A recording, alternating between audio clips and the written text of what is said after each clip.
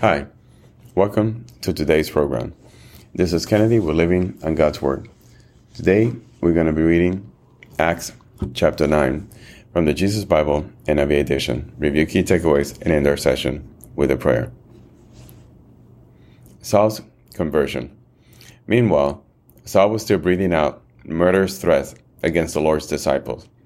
He went to the high priest and asked him for letters to the synagogues in Damascus, so that if he found any there who belonged to the way, whether man or woman, he might take them as prisoners to Jerusalem. As he neared Damascus on his journey, suddenly a light from heaven flashed around him. He fell to the ground and heard a voice say to him, "Saul, Saul, why do you persecute me?" "Who are you, Lord?" Saul asked. "I'm Jesus, whom you are persecuting," he replied. "Now get up and go into the city, and you will be told what you must do." The men traveling with Saul stood there speechless. They heard the sound, but did not see anyone. Saul got up from the ground, but when he opened his eyes, he could see nothing. So they led him by the hand into Damascus. For 3 days he was blind, and did not eat or drink anything. In Damascus there was a disciple named Ananias. The Lord called him in a vision, "Ananias." "Yes, Lord," he answered. The Lord told him, "Go to the house of Judas on Straight Street and ask for a man from Tarsus named Saul, for he is praying." In a vision, he was seeing a man named Ananias come and place his hand on him to restore his sight. "Lord," Ananias answered, "I have heard many reports about this man and all the harm he has done to your holy people in Jerusalem, and he has come here with authority from the chief priest to arrest all who call on your name." But the Lord said to Ananias, "Go, this man is my chosen instrument to proclaim my name to the Gentiles and their kings and to the people of Israel. I will show him how much he must suffer for my name." Then Ananias went to the house and entered it. Placing his hands on Saul, he said, "Brother Saul, the Lord Jesus, who appeared to you on the road as you were coming here, has sent me so that you may see again and be filled with the Holy Spirit." Immediately, like scales fell from Saul's eyes, and he could see again. He got up and was baptized, and after taking some food, he regained his strength. Saul in Damascus and Jerusalem. Saul spent several days with the disciples in Damascus. At once he began to preach in the synagogues that Jesus is the Son of God. All those who heard him were astonished and asked, "Isn't he the man who raised havoc in Jerusalem among those who call on this name? And hasn't he come here to take them as prisoners to the chief priests?" Yet Saul grew more and more powerful and baffled the Jews living in Damascus by proving that Jesus is the Messiah. As the many days had gone by, there was a conspiracy among the Jews to kill him. But Saul learned of their plan. Day and night they kept close watch on the city gates in order to kill him. But his followers took him by night and lowered him in a basket through an opening in the wall. When he came to Jerusalem, he tried to join the disciples, but they were all afraid of him, not believing that he really was the disciple. But Barnabas took him and brought him to the apostles. He told them how Saul on his journey had seen the Lord, that the Lord had spoken to him, and how in Damascus he had preached fearlessly in the name of Jesus.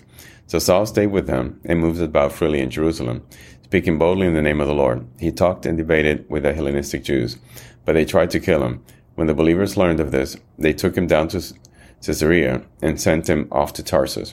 Then the church throughout Judea, Galilee, and Samaria enjoyed a time of peace and was strengthened, living in the fear of the Lord and encouraged by the Holy Spirit, and increased in numbers. Ananias and Dorcas. As Peter traveled about the country, he went to visit the Lord's people who lived in Lydda. Then he found a man named Ananias, who was paralyzed and had been bedridden for 8 years. "Ananias," Peter said to him, "Jesus Christ heals you. Get up and roll up your mat." Immediately Ananias got up. All those who lived in Lydda and Sharon saw him and turned to the Lord. In Joppa there was a disciple named Tabitha. In Greek her name is Dorcas, and she was always doing good and helping the poor. About that time she became sick and died, and her body was washed and placed in an upstairs room. Lydda was near Joppa, so when the disciples heard that Peter was in Lydda, they sent 2 men to him and urged him, "Please come at once." Peter went to them, and when he arrived, he was taken upstairs to the room. All the widows stood around him, crying and showing him the robes and other clothing that Dorcas had made while she was still with him. Peter sent them all out of the room. Then he got down on his knees and prayed. Turning toward the dead woman, he said, "Tabitha, get up." She opened her eyes, and seeing Peter, she sat up. He took her by the hand and helped her to her feet. Then he called for the believers, especially the widows, and presented her to them alive. This became known all over Joppa, and many people believed in the Lord. Peter stayed in Joppa for some time with a tanner named Simon. This is the end of Acts chapter 9. So here in this Act chapter 9, we see an incredible event. We see the conversion of Saul, a persecutor of the church, turned now into one of his leaders. Saul then goes to Damascus and Jerusalem, and there he starts to preach to everyone.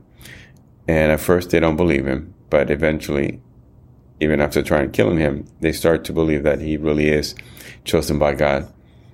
And then we see Ananias and Dorcas. And we see actually Peter resuscitating Tabitha after being dead. So let us pray. Father, thank you again for your love and your kindness. Thank you for forgiving us. And Lord, thank you for giving up your only Son, your most precious, precious possession. The Lord gave his Son so that we could be forgiven and our sins could be washed away. Let us not waste this precious gift. Let us be worthy of it, Father. Let the Holy Spirit inspire us to be better people. Again, to respond to others with kindness, to see people's actions and see them for what they are. Sometimes a sign of weakness, a sign of a call for help. People struggling, trying to figure out who they are. Sometimes just looking after themselves, unintentionally hurting us, or sometimes intentionally because they believe that's in their best intention. Let us take a step back and then respond not to the actions, but respond to that person as our brother and sister, someone that we care for. Let us respond to them with loving thoughts and loving actions. Let us always be strong in our statement, in our path, in our resolution, our resolve. Let us be strong that we are God's messenger, God's people. And so the Holy Spirit should be our armor, our protector, and our ambassador who speaks to others. Lord, we love you. We miss you. We pray. We worship you. In Jesus' name, amen. This concludes today's reading interpretation of Acts chapter 9.